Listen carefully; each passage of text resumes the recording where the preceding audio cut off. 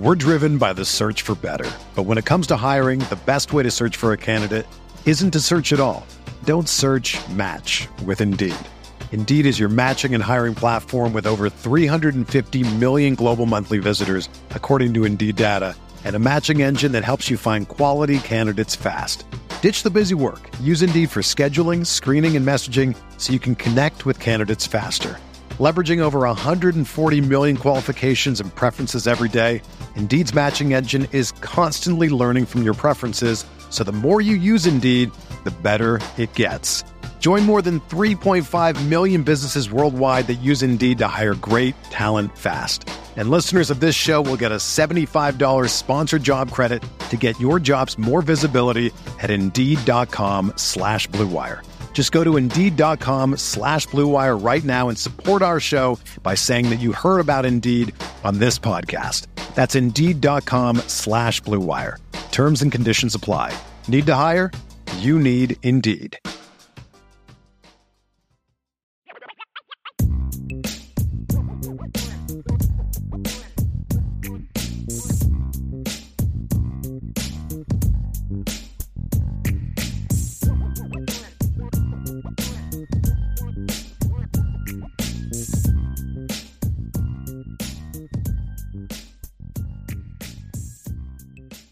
Well, how are we doing? Great to have you with us today.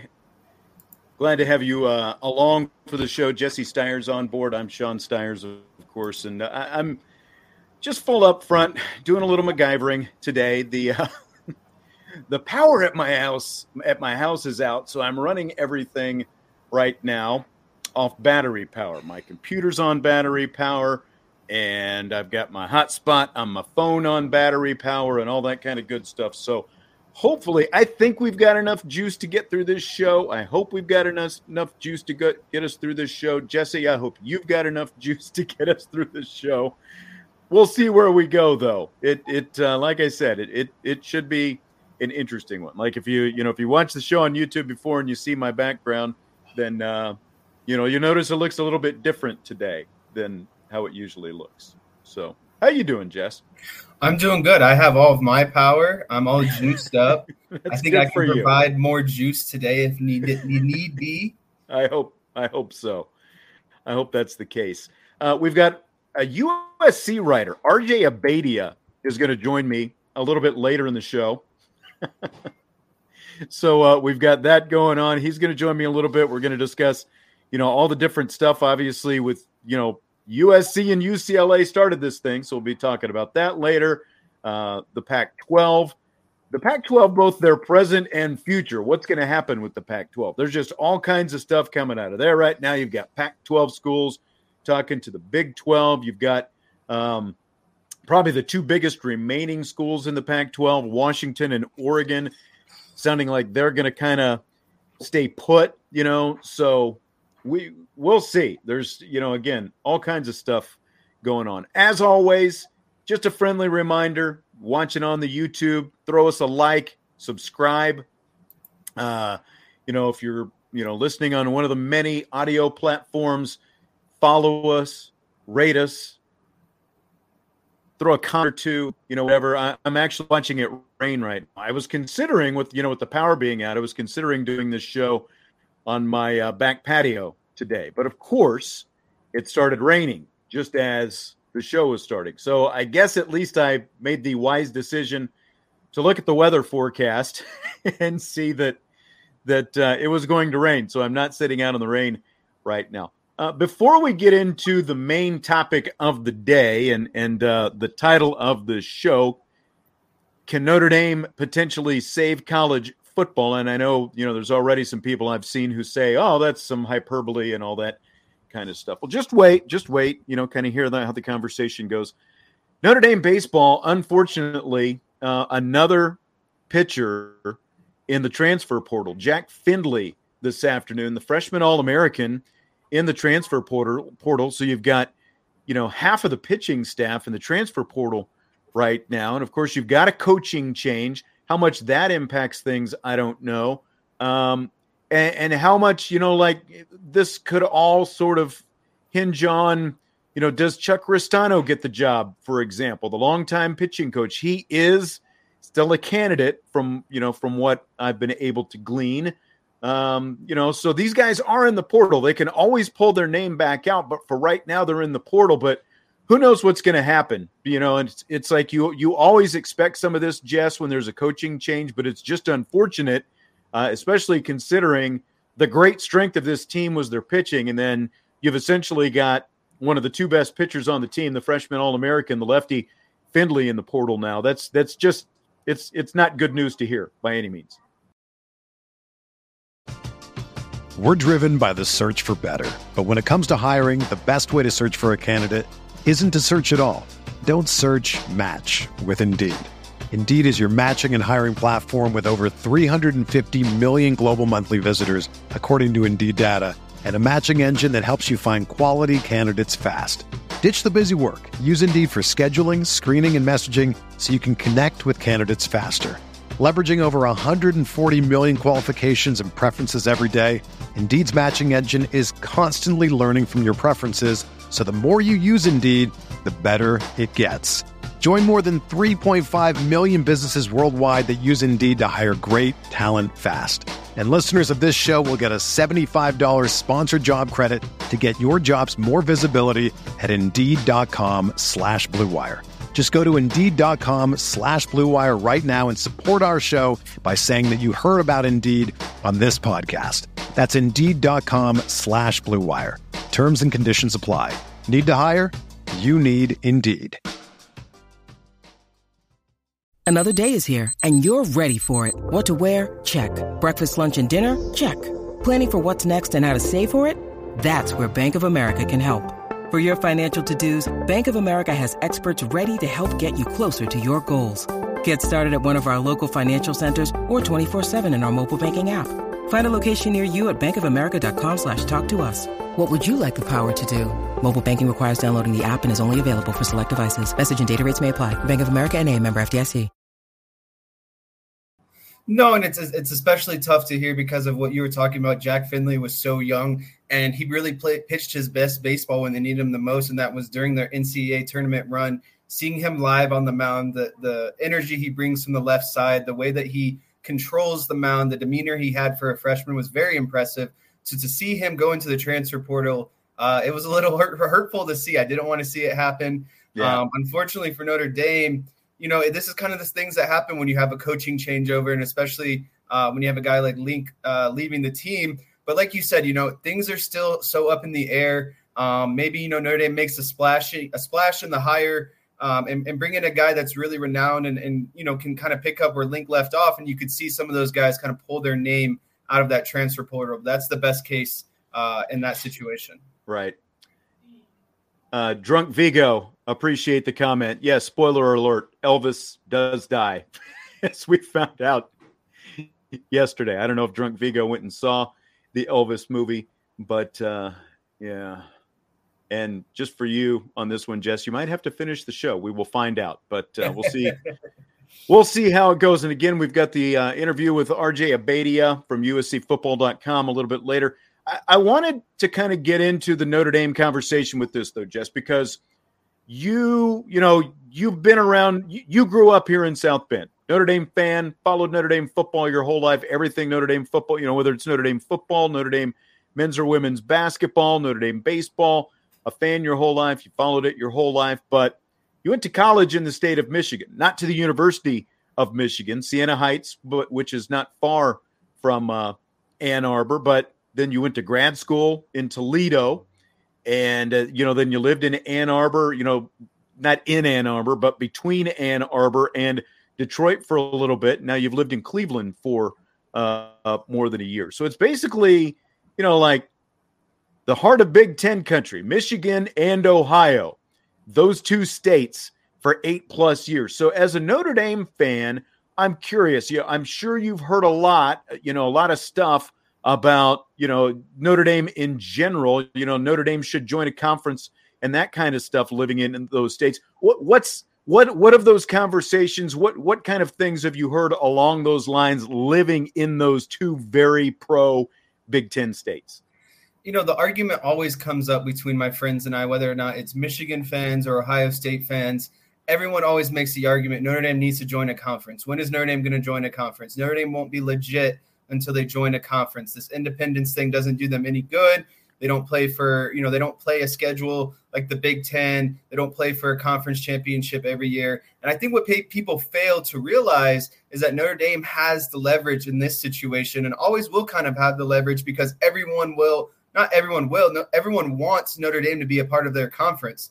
So in the conversations I've had, it's always, like I said, an argument about, well, when is Notre Dame going to join a conference? And then you have to kind of break it down to them why they don't join a conference and they remain independent in football. And then it just becomes a very frustrating back and forth argument of, well, Notre Dame needs the Big Ten. Well, Notre Dame doesn't need the Big Ten. It would be a nice addition for the Big Ten. But Notre Dame has proven for years on years that they can stay independent and do what they like. So, that's the central focal point. I think everyone would love to see Notre Dame in the conference because they think they can just beat up on them. But when it comes down to it, Notre Dame has all of the leverage at the end of the day. If they want to join the conference, they can do so. If they don't want to, they don't have to. And I think that's a hard concept for a lot of people to understand is either way, Notre Dame is going to be fine, and they don't need a conference for the national attention like everyone thinks that they do. Seven Mules says living in Ohio sucks as a Notre Dame fan because you get Michigan fans and Ohio State fans that don't understand there's life outside of Ohio. It's like, living in Ohio, it's funny that you brought that comment up. Living in Ohio, the only football team that is ever mentioned is Ohio State. You would think that, there's no such thing as the NFL in the state of Ohio, or the fact that they have two NFL teams because all they care about is Ohio State football. It's like the one cult that everyone can get a part of in the state of Ohio is let's cheer for Ohio State football at an unruly level. Yes, exactly. Another comment, D-Rock Irish listened to a Georgia podcast earlier today. Former Georgia coach indicating the SEC with a push to have Clemson, Miami, Florida State, North Carolina join the SEC. We covered this quite a bit in yesterday's show. And I know that the SEC would want, especially Clemson, and then those other schools, probably kind of, I was about to say in that order, but Florida State, Miami, North Carolina, I know that they would want them to join the SEC. But again, there is a huge financial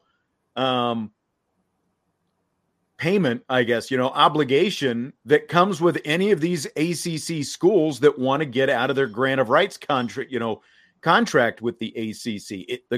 The contract runs through 2036. And the way it works is if you want to if you're an ACC school, let's just say Clemson, and you want to get out of that grant of rights contract with the ACC, you have to pay basically around $26 million, which is the average payout from that contract for however many years you have left on that contract.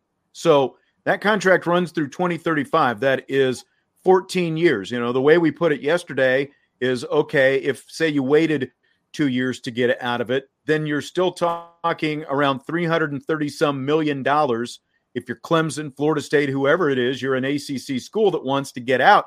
That's the problem. Now that's good for the ACC, obviously, because, it's going to be very difficult. And that's the reason they have this contract. It's going to be very difficult for any of those schools to get out of that contract without going through probably a pretty protracted, courts and hearings, all these different things, lawsuits basically to try to get out of it. I think as we talked about yesterday, it is good for the rest of college football as well, because that essentially keeps the ACC intact for a while. And so I think it helps out a lot of people. And we're going to get into, to some more of that, but it's not good for those schools if they want to get out, but I think it's good for everybody else.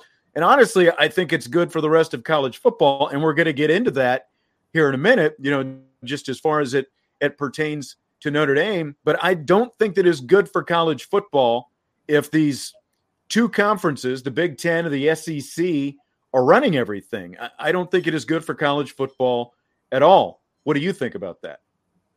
No, I agree. I don't think that I'm not in favor of what seems to be condensing down to some four power conferences when it's all said and done, almost seeing the Pac-12 dissipate, seeing the ACC dissipate. I like the format that it's in now, but unfortunately it seems like these conferences know something or might be a little bit ahead of the curve compared to the rest of the general public of what may be coming in the future and what the landscape of college football looks like going forward.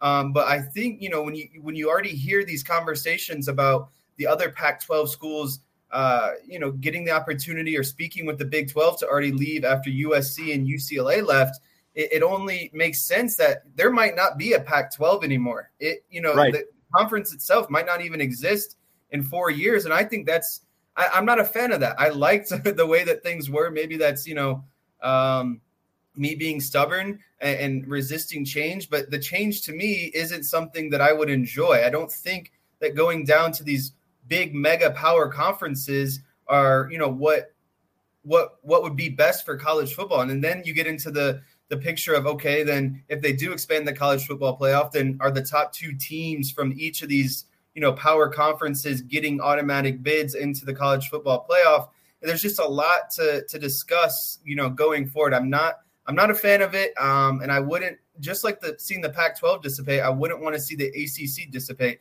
I like how the conferences are spread across the country. I understand when bigger teams want to join conferences because they've hit that next level. It's like high school sports in Indiana. If you win, you're going to start moving up classes because obviously the challenge isn't great enough. Success so I don't factor. mind that. Yeah. Right. I don't mind Cincinnati leaving and going to a Power 5 conference because they've taken that step. But I don't like to see in conferences in its entirety be eliminated just to make these mega conferences. Drunk Vigo asks, why can't the ACC expand, bro? And, well, bro, here's the problem.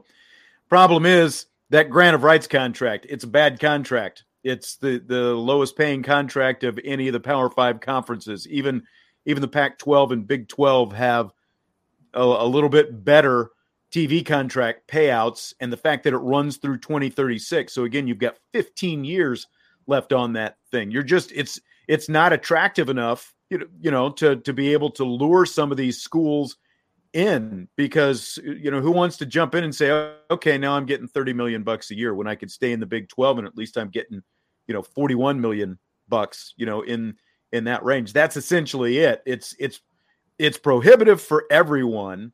And the former ACC commissioner, John Swofford, is the guy who signed it. He essentially took long-term guarantee of whatever money he could get over, let's sign a little bit shorter deal and see if we renegotiate, and it's really coming back to bite him right now. And timing is really in the Big Ten's favor, because the Big Ten is the first one of these conferences to have their contract come up. And that's why they're going to get this $100 billion deal, $1 billion per year, and, around $100 million payout per school per year, for their school. So, so that's why, and the SEC's already got a deal that's going to pay around that. So that's why the SEC and the Big Ten are so attractive to everybody right now, because their payouts and their new TV contracts are going to pay them double, at least double what everybody else is getting right now. And I did see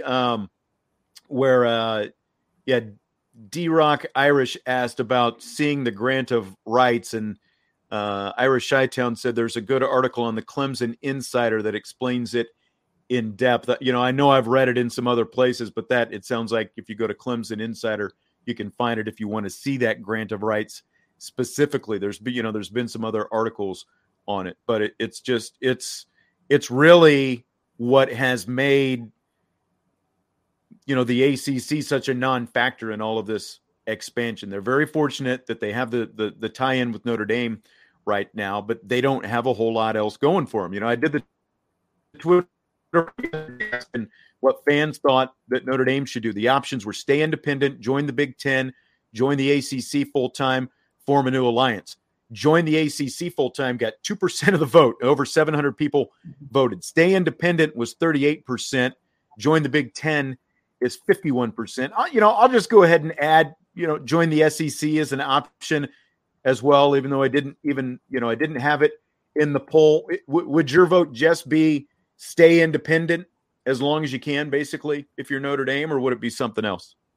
I think my ideal situation right now, kind of piggybacking off what I was talking just a little bit ago, Notre Dame has all of the leverage right now, and it will continue to have all of the leverage when it comes to conferences wanting Notre Dame to join them full time. So I would remain independent as long as possible and see how things unfold a little bit more before, making a major decision like this. I don't think there's anything wrong with sitting back and continuing to be independent, because they have a proven track record of, we can make the college football playoff. We can get to the spot that we need to be staying independent. And then we let all these other schools, conference realignment take place. And I think Notre Dame could really sit back and say, all right, well, we're independent. We don't have any, contractual obligations to anyone. Let's now pick the best scenario for where we want to go.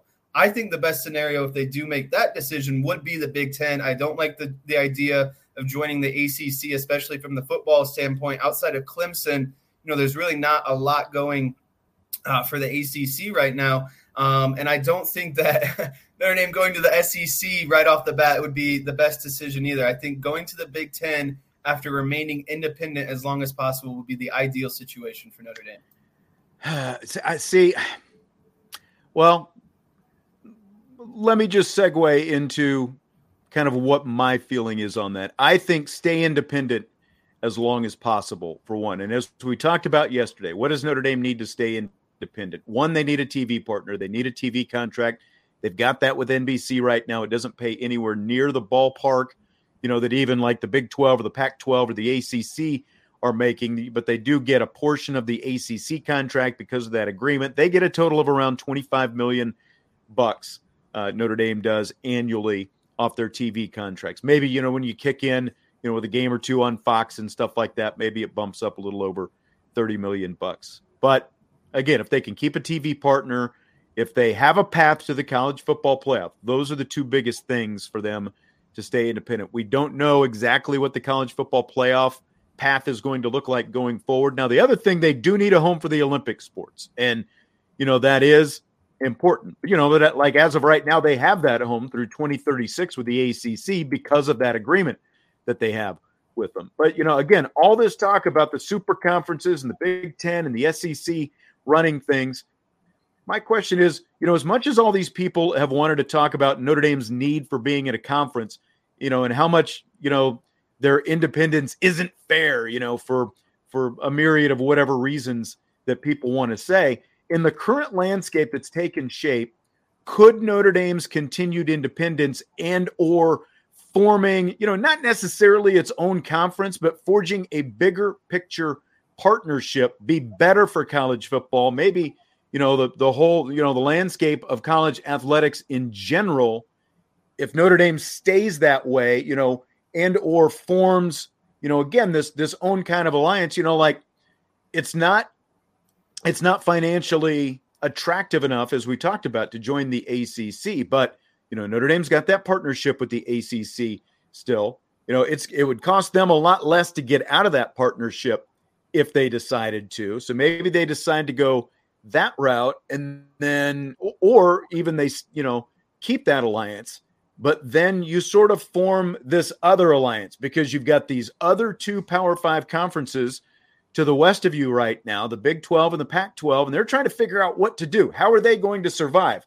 And you've got Pac-12 teams talking to the Big 12. You've got, the Big 12 is like, this is our opportunity. And that's kind of, last week what I said, this was a big opportunity for the Big 12 because the Pac-12 just lost its two biggest schools. So, then there are reports coming out today. Well, maybe Oregon and Washington aren't so sold on the Big 12 and that kind of thing. Okay, well, what if Notre Dame got involved in all this, though? Like, what if Notre Dame, you've got the Big Ten and the SEC doing their big thing.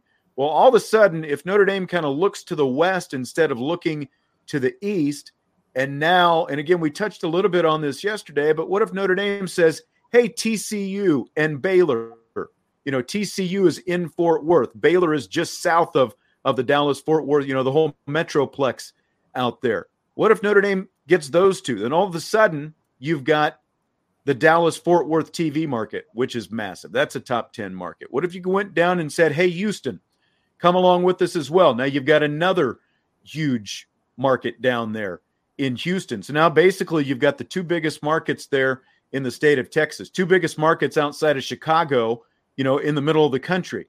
And then you go and you say, hey, Colorado, why don't you come along too? Maybe the Arizona schools. I'm not as sold on the Arizona schools, but, Phoenix is a nice size market as well. But then you go up north and it's like, you've got Washington up there in Seattle and you've got Oregon. And now all of a sudden, just adding Notre Dame to this mix, one, I think makes those Pacific Northwest schools, Oregon and Washington, the two, biggest, kind of what's left out there in the West, that makes them attractive. And then you throw in Cal and Stanford as well, which, from a football standpoint, Stanford's on the way down. Cal's never really been that great, but at the same time, it's not really, how good the program is, I think, doesn't matter as much right now as if you've got Cal and you've got Stanford, you've got the San Francisco, Oakland, San Jose TV market, which is also massive out there. Big Los Angeles, but it's still really big. That's a lot of TV viewership. And that's what this all comes down to is, what kind of TV contract you can make out of this. So if you've got Seattle and you've got Denver, you've got San Francisco, Oakland, San Jose, you've got Dallas, Fort Worth, you've got Houston, and Notre Dame is involved in all this. This is how I think that you can put a legitimate, contending entity opposite of these other two massive conglomerates that are trying to take over the entirety of college football right now. The Big Ten and the SEC are trying to gobble up as many people as possible. I think if Notre Dame is involved in something like this, it is much better for college football and, again, college athletics as a whole than if Notre Dame, say, jumps to the Big Ten. Again, stay independent as long as possible. But as soon as Notre Dame jumps to the Big Ten or any conference, they're just another school in another conference. Their TV games will get nice viewership. They're going to get a nice TV revenue check and all that different stuff. But they can call their own shots to an extent. And again, it ensures that you don't just have two massive conferences running everything out there.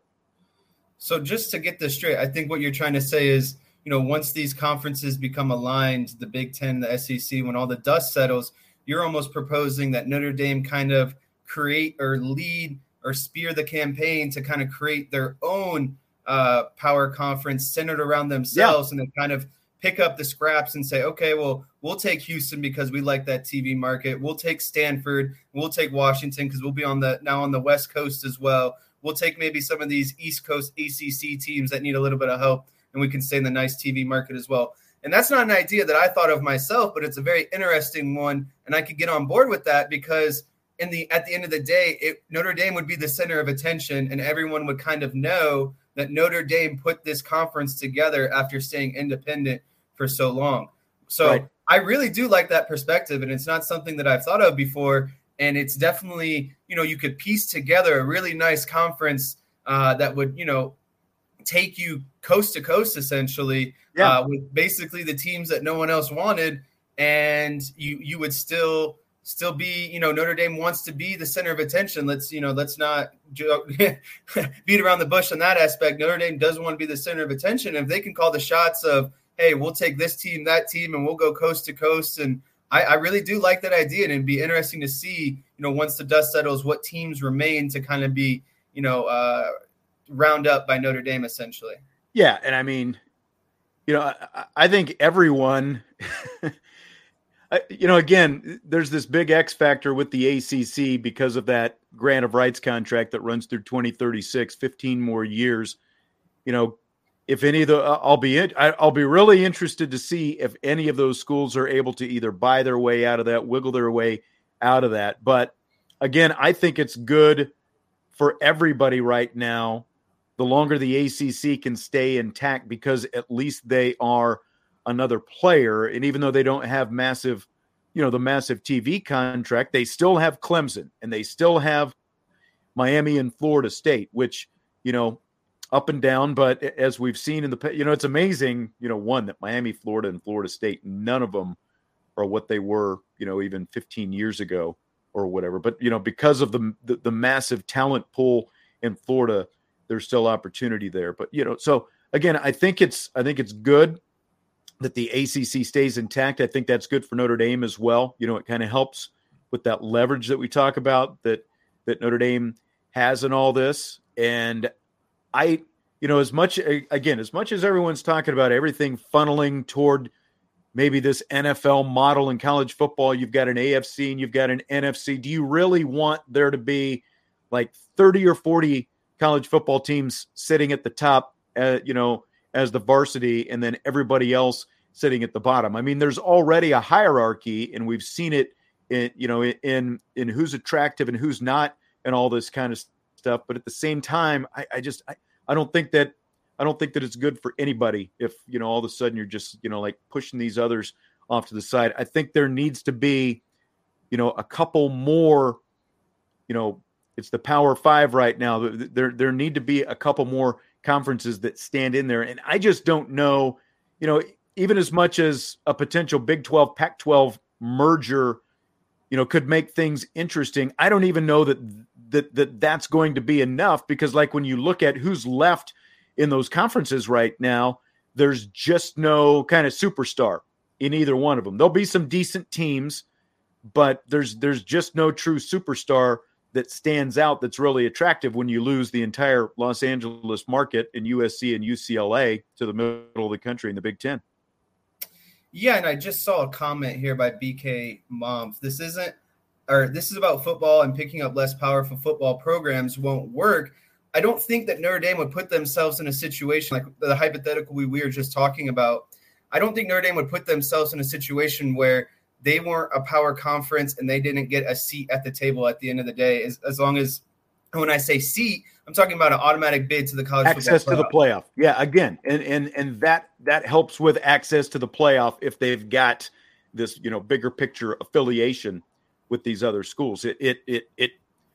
It doesn't guarantee, but it gives them a much better chance of still being in that conversation, because that's still out there, that Notre Dame could get. Again, if you've got the Big Ten and the SEC who are both ticked off because Notre Dame doesn't join up, and Notre Dame is sitting out here as an independent trying to play it by themselves, they don't have to include, Notre Dame in any of this, and that's kind of where, if they were to gobble up, especially Oregon and Washington, and even, a couple of these other remaining schools, and especially if the SEC were to get, Clemson and Florida State and Miami, then, again, you're talking about two conferences basically running everything. It's like, we've got all the teams. We'll just hold our own playoff, and then everybody else do what you want to do, and that's not good for everybody else. And that could obviously squeeze Notre Dame out of the picture. And that's why Notre Dame has leverage right now, but that leverage is only going to last so long. Yeah, you almost don't want to be, Notre Dame's in a very good situation. We keep highlighting on that and the leverage that they have. But at the end of the day, you don't want to be the team or the guy that, misses out because you sat back and you waited for every situation, and you didn't insert yourself. And then now you're sitting there at the end of the day with a less of a prize. So I don't think that Notre Dame wants to just sit back, forever and keep waiting and waiting. I think they need to insert themselves into discussions along the way and make the decision that's best for Notre Dame. But at the end of the day, you can't lose out. You got to stay ahead of the curve. You got to be a part of the discussions, and you got to make the decision that is best for Notre Dame football. Right. What about the Pac-12 and the Big 12? Like, again, there's all this talk, all these Pac-12 schools have been talking to the Big 12 about maybe leaving. I kind of think they're better off, rather than trying to do their own thing. I think they're better off with some kind of merger out of this, because again, there's no USC type school remaining in all this. Oregon has had some success, but they're kind of, they had that lull and they're trying to come back up. And again, it's Oregon, so it's not a big media market, and that's ultimately more important. Washington is really only important because of the fact that it's in Seattle, not because necessarily of success. But what do you think? I think that the two conferences would be much better off trying to merge, because again, that gives them a good chunk of the country as their footprint, because you've got Cincinnati, you're down in Orlando, Florida, you're all over Texas, you're in California, Colorado, you've got so much, even though you don't have the big prize type TV markets, Los Angeles, New York, Chicago, you've still got a lot of other TV markets as well as a lot of other schools who would be part of you. I just think that they would be much better forming, coming to a merger rather than trying to go their own ways. I like that idea too. It's almost if you take where majority of the Big 12 schools are, it's right in the middle of the country. You draw a line right down it and you go all the way to the West Coast. If they merge, that half the country is predominantly one conference in the Big 12 and the Pac-12, and you would have a huge market on the West Coast. You'd have, central, middle of America as well. So I would instead of kind of poaching teams off of each other, I would be more inclined to see them merge into one kind of big power conference like you were talking about, especially if the Big Ten and the SEC keep adding schools at the rate that they are. Right.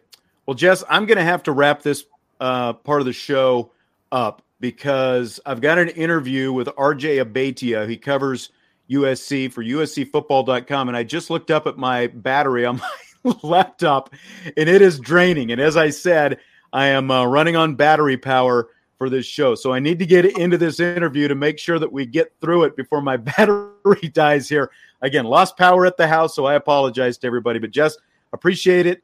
As always, you're going to be in Arizona next week, so I guess I'll talk to you on Tuesday. I'll talk to you soon. Yeah, I will. I look forward to our discussion today, and I look forward to talking again next Tuesday. All right, sounds good. All right, we'll talk to you then. And so in the meantime, now, again, I recorded this interview earlier before I lost my power at my house, and I'm glad that I did. But let's go. We're going to talk a little USC football. We're going to get the USC perspective as well as a lot of insights on what's going on in the Pac-12 and everything else right now. So let's do that. Let's bring in RJ.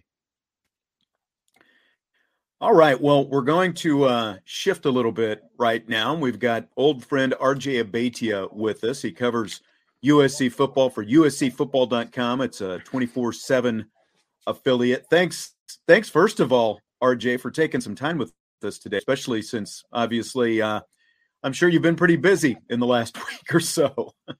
It's been eventful, when I hopped onto the USC beat, it comes with expectations, as you know, from the outside. And I have to say, over the past year, they've lived up to the expectations. Never a dull moment. And I think maybe the most exciting moment of them all happened last week.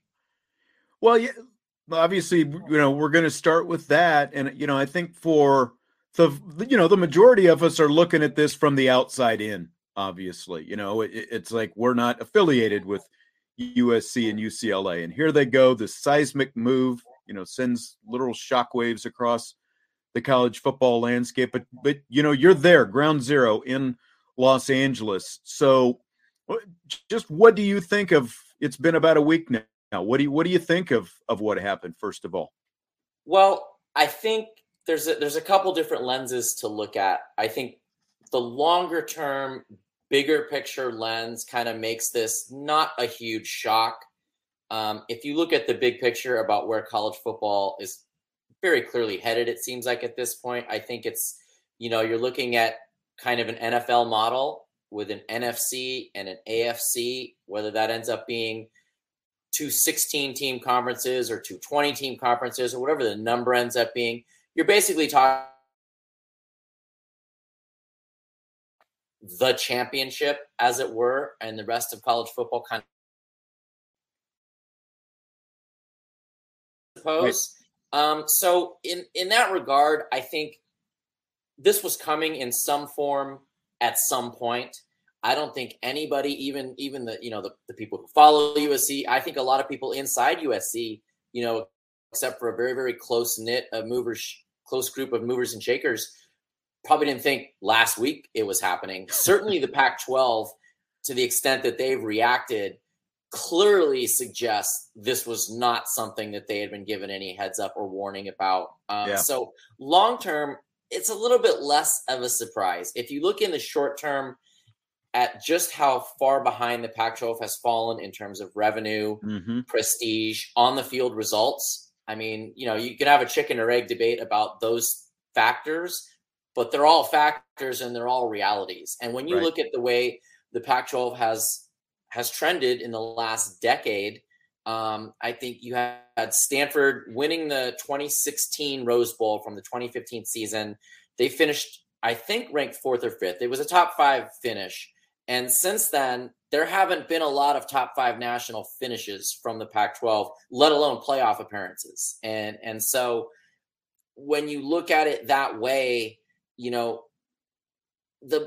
momentum it's negative momentum, but it's still momentum, right? That, the momentum had been building for a situation like this, because really for a school like USC, who takes football as seriously as they do and wants to be up there in that top level with Alabama and Ohio State and Clemson and Notre Dame, you have to have a part of where the game's going. You have to have a footprint. You have to have a toehold. And there's no time like the present. What about fans? What do you think what do they think about this whole move? Because obviously it's going to be a big change for them, going from geographically playing games obviously close to home, and you're in the Pac-12 now. What was the Pac-8 and the Pac-10? They'd been there pretty much forever. What do they think about a move like this? I think they're still so awash in the Lincoln Riley honeymoon phase that I just don't think anything's going to take the steam out of their sails, the wind out of their sails, I should say. At this point, there's no games, there are no losses, so there's nothing to really be upset about. You might as well dream big, right? But I do think look, it's part of what they wanted when they got Lincoln Riley. The whole point is for USC to be back in the conversation with the elite teams, and going to the Big Ten very clearly indicates you're committed to doing that, right? And I don't think, obviously you're the guy to talk to about where Notre Dame stands on that or where they're headed and all that. But I would not be surprised to see Notre Dame in the Big Ten at some point. And I wouldn't be surprised to see, like we discussed at the top, the teams who are truly elite, truly interested, truly committed financially in terms of the fan base and all of that to going after the national championship and playing college football at the highest level. You're going to have one of two choices, I think, at the end of the day. So, I mean, again, for the fans, I think there is a little bit of nostalgia and sadness. There's going to be a little bit of I don't want to get too dramatic, but, there's some fan grieving, I think, over the next couple of years, as you kind of say to yourself, wow, is this the last time we watch Stanford and USC play as Pac-12 opponents, or the last time maybe we see them play? If you're an Oregon State or a Washington State, is this USC's final visit? Is this our final visit to the Coliseum? Same for the Rose Bowl with UCLA. So I don't want to dismiss that. I just think that money wins out, but I think winning wins out. I mean, I think that this is a winning move. You can't argue it any other way at this point. Pac-12 argue differently, I guess, at this point. What's the other side of this? I think this is great for both USC and UCLA. Do you think the Pac-12 can survive this? Because, I know there are, some different layers to this, both media-wise, and lose the Los Angeles market, the impact of that. What do you think about the viability of the conference going forward? Well, the short answer as is no. They can't. And I think they clearly know they can't. There have been releases, very, very brief and to the point releases over the past 2 days or the past week from the Pac-12 office.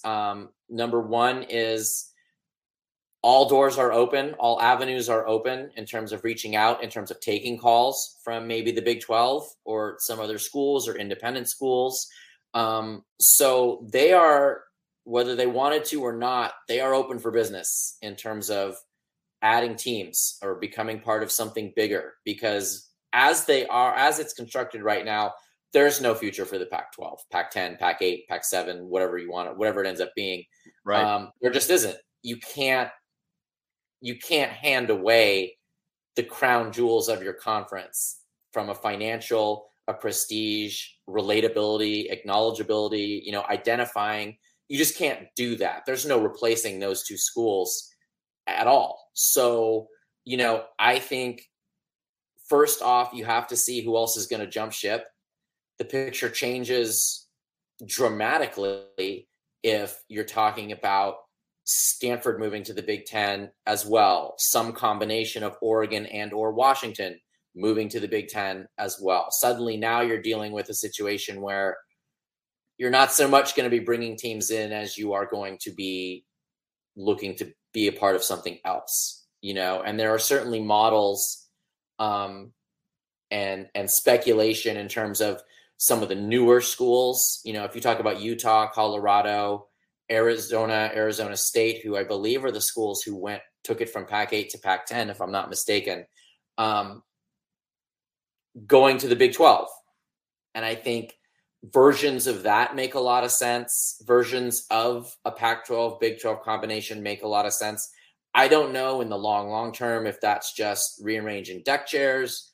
But I do know that the Pac-12 cannot survive past the 2 seasons that it has with USC and UCLA still in the fold as is.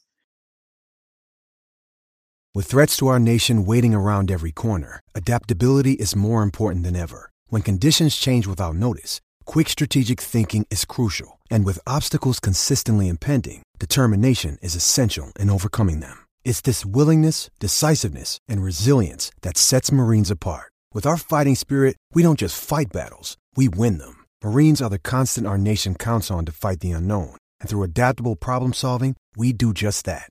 Learn more at marines.com. This is the story of the one. As a maintenance engineer, he hears things differently. To the untrained ear, everything on his shop floor might sound fine, but he can hear gears grinding or a belt slipping. So he steps in to fix the problem at hand before it gets out of hand. And he knows Grainger's got the right product he needs to get the job done, which is music to his ears. Call, click Grainger.com, or just stop by. Grainger, for the ones who get it done. It seems to me, because the Pac-12 was already, I think they were in maybe a little bit better shape than the Big 12, before all this happened. But, the Big 12 has obviously been scrambling, and losing Texas and Oklahoma last year, it was not quite as bad as this is for the Pac-12. It seems to me, though, if both conferences want to survive, that a merger is probably the best bet for both of them. What do you think about that aspect? I think that's probably the smartest thing to do, because to be honest with you, what are you proving by trying to go it alone? Right. Or go independently at this point? You're not getting anything for standing strong and taking in school A, B, and C who isn't going to move the needle for you in the way that it needs to be moved. If you look at the Big 12, that's a conference that loves its football, that supports its football. And you could also argue the same about basketball. Yeah. Obviously it's not as significant at the end of the day when we're talking about the bottom line in terms of football. But my goodness, if you talk about some of those Pac-12 schools joining what is already, if not the best, one of the top 2 or 3 best basketball conferences in the country, you have a product, you have something sellable, right? You've got good football programs in the Big 12. You got the support like we just talked about. You've also got basketball to bring to the table, and certainly I think Arizona joining that conference, that's appealing. That's the basketball equivalent of USC joining the Big Ten in terms of football, right? In a lot of ways. So I think there's a path towards, number one, survival, and maybe even flourishing to the extent that they can flourish. But, it all remains to be seen. And also, you have to check your flank at any moment, right? Because at any moment, who you think you are might not be who you are. That's right. At that point, which is, a lesson they learned last week. Absolutely. Do you think, and I've heard this kind of posed, do you think Lincoln Riley, when he took this job, do you think he had any idea that this could be coming? That's a great question. Because, there was a lot of noise when the Oklahoma-Texas thing happened. And that, did Lincoln Riley know about that? Did he want to be part of that? Did he not want to be part of that? And that's why, on some level, he's coaching at USC. Mike Bone, the athletic director, and Brandon Sosna, who's the outgoing chief of staff for USC, he's taken a job with the Detroit Lions.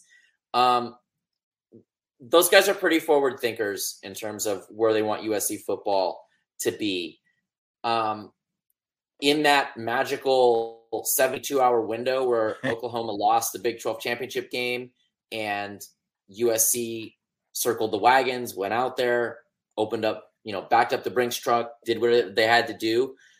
Did conference realignment come up at some point in that 72 hours? I mean, maybe, but I kind of doubt it. I think those conversations on some level happened.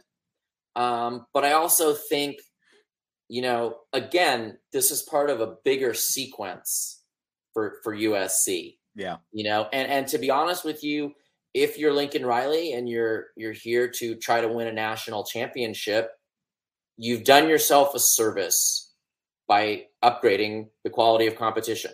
I think there's no other way to say it. Now, the logistics of it all, fans are having a lot of fun talking about USC playing a 9 a.m. Pacific game in some blizzard in Iowa City or East Lansing or wherever. But I tend to think that if we're just talking football and just winning football games and the balance of everything, I think they've done themselves right. They kind of did what they had to do. And I think, at whatever point Lincoln Riley was looped in, I think he was probably all for it. The Pac-12 commissioner, George Kliavkoff, he voted against the 12-team college football playoff format when he, the last time it came to a vote, because it didn't guarantee the Pac-12 a spot in the playoffs. Maybe this is an obvious question. Do you think if he had a mulligan, like if you told him right now, George, you can still vote for it, do you think that he would go back and do it today? I mean, I think the safest thing to say is he would clearly revisit it. He would happily revisit it. But I also think, George Kliavkoff is kind of the guy showing up at the end of the dance with a huge cleanup job. Yeah. For a mess he didn't make. Yeah. Again, this mess, if we're going to talk about it in those terms, has been years in the making. When the Pac-12 made its media deal for the brief moment, because this is how money works, it was the most lucrative deal that any conference had signed in terms of the total dollar amount. And I also think you do have to be honest and say it's not like everyone said, well, this was a completely failed deal. They're going to get left completely in the dust.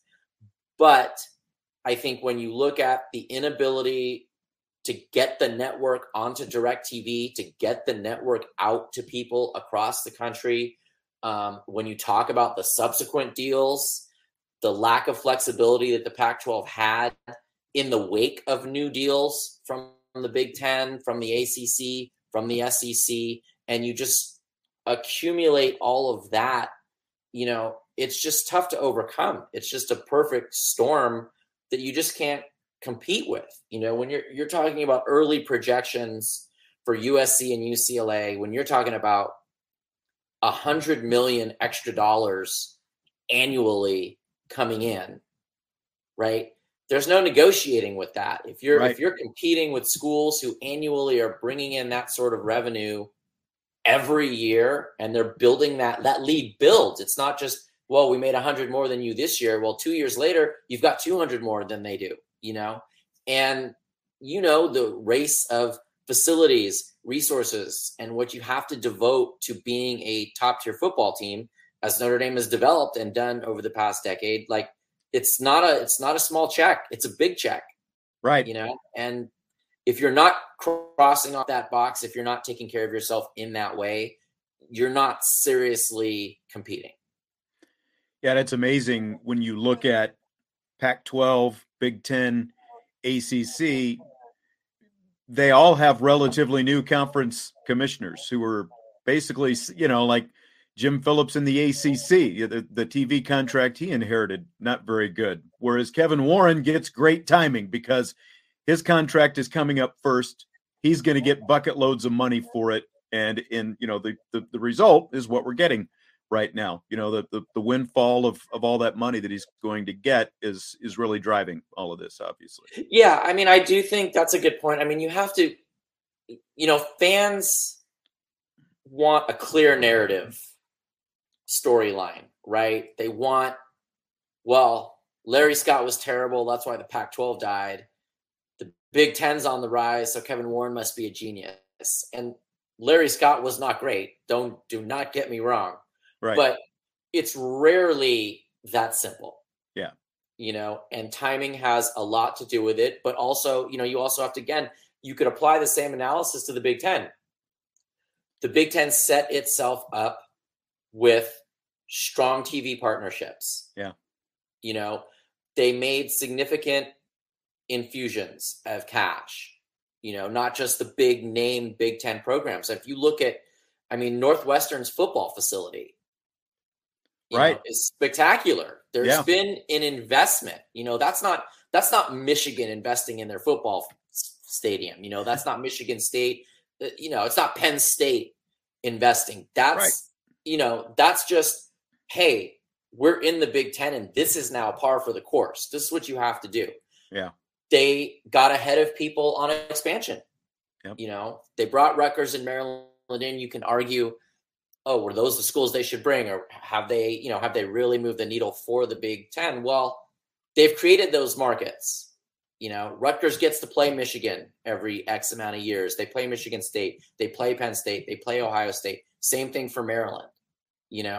And so I think when you look at it like that, the Big Ten, yes, the timing of it is fortuitous. They are benefiting from timing, but I also think they set themselves up to benefit.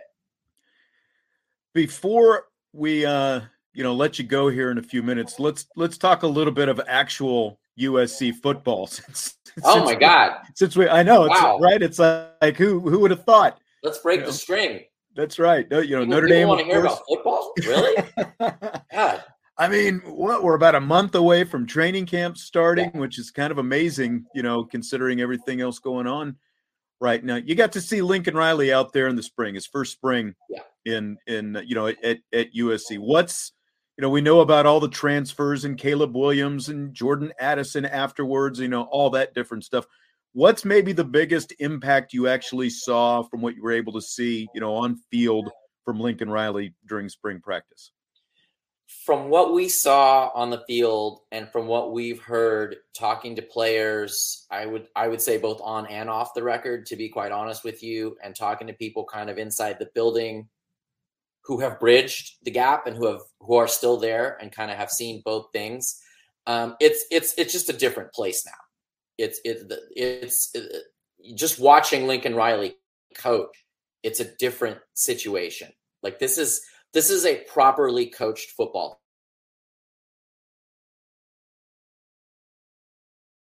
I think the strength and conditioning, and I think it's fair to fold your hands and kind of wait till the fall, but because every program loves to tout its strength and conditioning, every program has the most amazing strength and conditioning coach you've ever met. Right.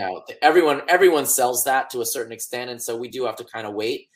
But the impact that Benny Wiley has made, you can just visually see it on a number of the players. You could see it during spring, and it's happening now as we speak this summer. This is a football team and a football program that is under very elite, very strong leadership right now. And, the question I always get asked is, what's realistic? How good are they going to be? And of course, again, I've used this metaphor 100 times, but, USC football fans, they are like kids on Christmas morning rushing down to open their presents, and they want to open up a national championship present. They want a Pac-12 championship. They want, 11 wins is okay, but we want 12. We want 13. It's, and in year one, I think that's asking a lot. But I will say they are going to unquestionably be a better football team. I don't think there is any way, shape, or form about it. How far they can go in year one, they have a favorable schedule. Right. That's the thing really that stands out to me. Like you can talk, well, are they really going to be that good? It seems like it kind of comes down to Utah and Notre Dame to me, don't you think? Well, yeah, but I think, that when you look at a schedule, the thing that everyone kind of doesn't do is you have to look at the cumulative impact of the schedule. In other words, last year, for example, I think I'm getting the sequence. I think it was they played Utah, had the bye week, and then played Notre Dame. So both those games were losses, obviously. But, you play Utah and Notre Dame two times in 3 weeks, you're not in a great place physically. That's true. Yeah.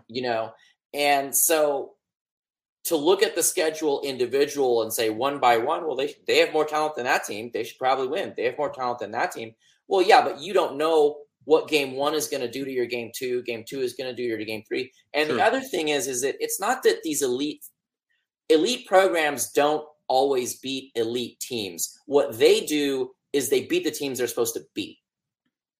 And what USC has not done, people talk about, well, they can't beat this team. They can't beat Notre Dame. They can't beat Utah. But it's the games that they give away, right, that have put them, below the tier that they want to be at. And the culture that you have to have where you don't have a slip up, for 8, 9, 10 weeks. It's easy to get up for Notre Dame. It's easy to get up for UCLA. It's easy to get up for Utah in a certain extent, right? But Oregon State's coming to the Coliseum. Why are we excited about that? Why are we going to be up for that? And It showed on the field. I mean, Oregon State came into the Coliseum and ran them over. That was just the reality. And so, I think the culture and the mindset and all those things are headed in the right direction. Whether they're going to be there on time for September 3rd and run them through their first year with Lincoln Riley, with again, an unprecedented roster. That's the other part of this, right? Is that this isn't the same guys who have been there for 3 or 4 years. This is a team that is a new team. They've never played a game together. This team has never played a game together. Yeah. Yeah. So who knows how many stumbling blocks they're going to be. I think if you're looking at it as an opponent, you'd rather get USC in the first month than the last month. But it's all hypothetical at this point. But I think they're going to be much, much better. They're just going to be a better coached football team. And that's going to manifest itself in more wins. I don't think they're quite ready to step up amongst the elite. But it should be – it's going in the right direction, and they should be a lot of fun to watch this year. That I'm very sure of. There's skilled talent everywhere, especially with all those transfers. Is it fair? And this will be the last thing I'll ask. Is it fair that probably going into training camp, at least 2 of their top 3 questions, if not the first 2, are just what's going to happen with the 2 lines, both offensive and defensive? So, the offensive line. Very quietly, because no one pays attention to anything good that happens in a losing season. But the offensive line stepped forward last year. They stepped forward in a lot of different categories. I wouldn't call them elite at the end of last year, but they were good. They were a good offensive line. And one of the biggest breaks that Lincoln Riley got, I think, is that despite all the transfer portal fluctuation, the line is basically intact. And they are experienced guys. You talk about Brett Nealon. He's going to be I think this might be his 6th year on campus, maybe 5th, but you've got senior guys who are good. Andrew Voorhees, they've got 4 out of the 5 spots pretty well identified on the offensive line. So I don't know if they're ready to take that next step under a first-year offensive line coach, but they're going to be good. Now, the defensive line is, yes, their best player is Tuli Tuipulotu. We know him. He's a pretty known commodity. He's an all-conference level guy. After that, there's a lot of question marks. I think that, for going back to your initial query, I think if I'm looking at the two areas where you're holding your breath the most, I think one is defensive line and two is at cornerback, where they have to replace both their starters. And the fact that the favorites right now are transfers is dicey. I mean, they got Mekhi Blackman from Colorado, who got hurt in spring, so he didn't even get a full spring camp experience. But I think most people have him at least penciled in, if not penned in, as a starter. And then they picked up Jacoby Covington from Washington after spring practice. And you've still got some younger guys in-house, but none of them did anything in the spring to make you think they were going to run away with a starting job. So I think big picture, the question mark is with every Lincoln Riley team, will they defend enough to win? Sure. I don't think anyone there's no one questioning at this point if they're going to score. They're going to score points. There's no question about it. There's just too much there not to. And he's Lincoln Riley. Like, that's the other thing, is it's not like we're just going to roll the talent out. These guys are going to be ready and well prepared. Defensively, that's the question. How good can they be? And if you're answering that question, you're looking at the defensive line and cornerback positions to start with. Yeah. And as you said, I mean, it won't be until Thanksgiving weekend in the Coliseum when Notre Dame and USC play. So everything we could be looking at probably will be looking at a completely different set of questions by then. I'm sure the only thing that we can count on is we have no idea. Yeah, that's right. That's exactly right. Just like we had no idea this was coming last week. RJ, it's always great catching up to you. Appreciate your time, and hopefully we will catch up to you later on, going into that Thanksgiving weekend and kind of preview what's going on with both of these teams at that point. Great to talk to you, buddy. Have a great summer, Sean. Thanks for having me. You too. RJ Abatia from USCFootball.com. So we're going to kind of wrap it up with that. And again, appreciate your patience sticking with us here tonight. Talked to RJ earlier today. Fortunately, recorded that because of his schedule before the power went out in my house. So that ended up working out very well. And as you can see, again, as we go from one interview, the interview with RJ to me being here by myself, the background, if you're watching on YouTube right now, looks a little bit different. But thanks to everyone, as always, for stopping by on the YouTube live stream. Tomorrow's Thursday already. I guess that's what happens when you've got a holiday week. We got a quick week. So we'll be in tomorrow. We'll continue this conversation, super conferences, where everybody's going. I've, kind of been keeping an eye on the chat, and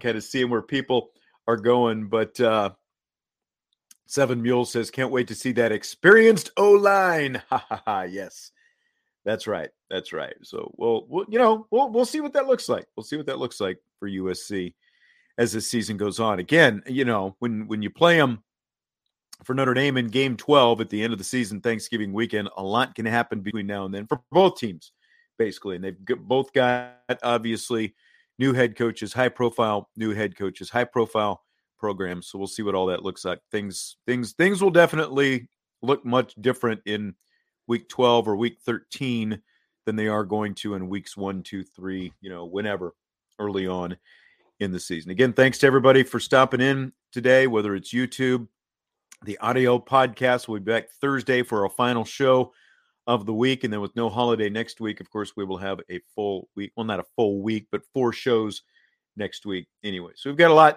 lot coming up, a lot more conversations as we lead toward fall camp.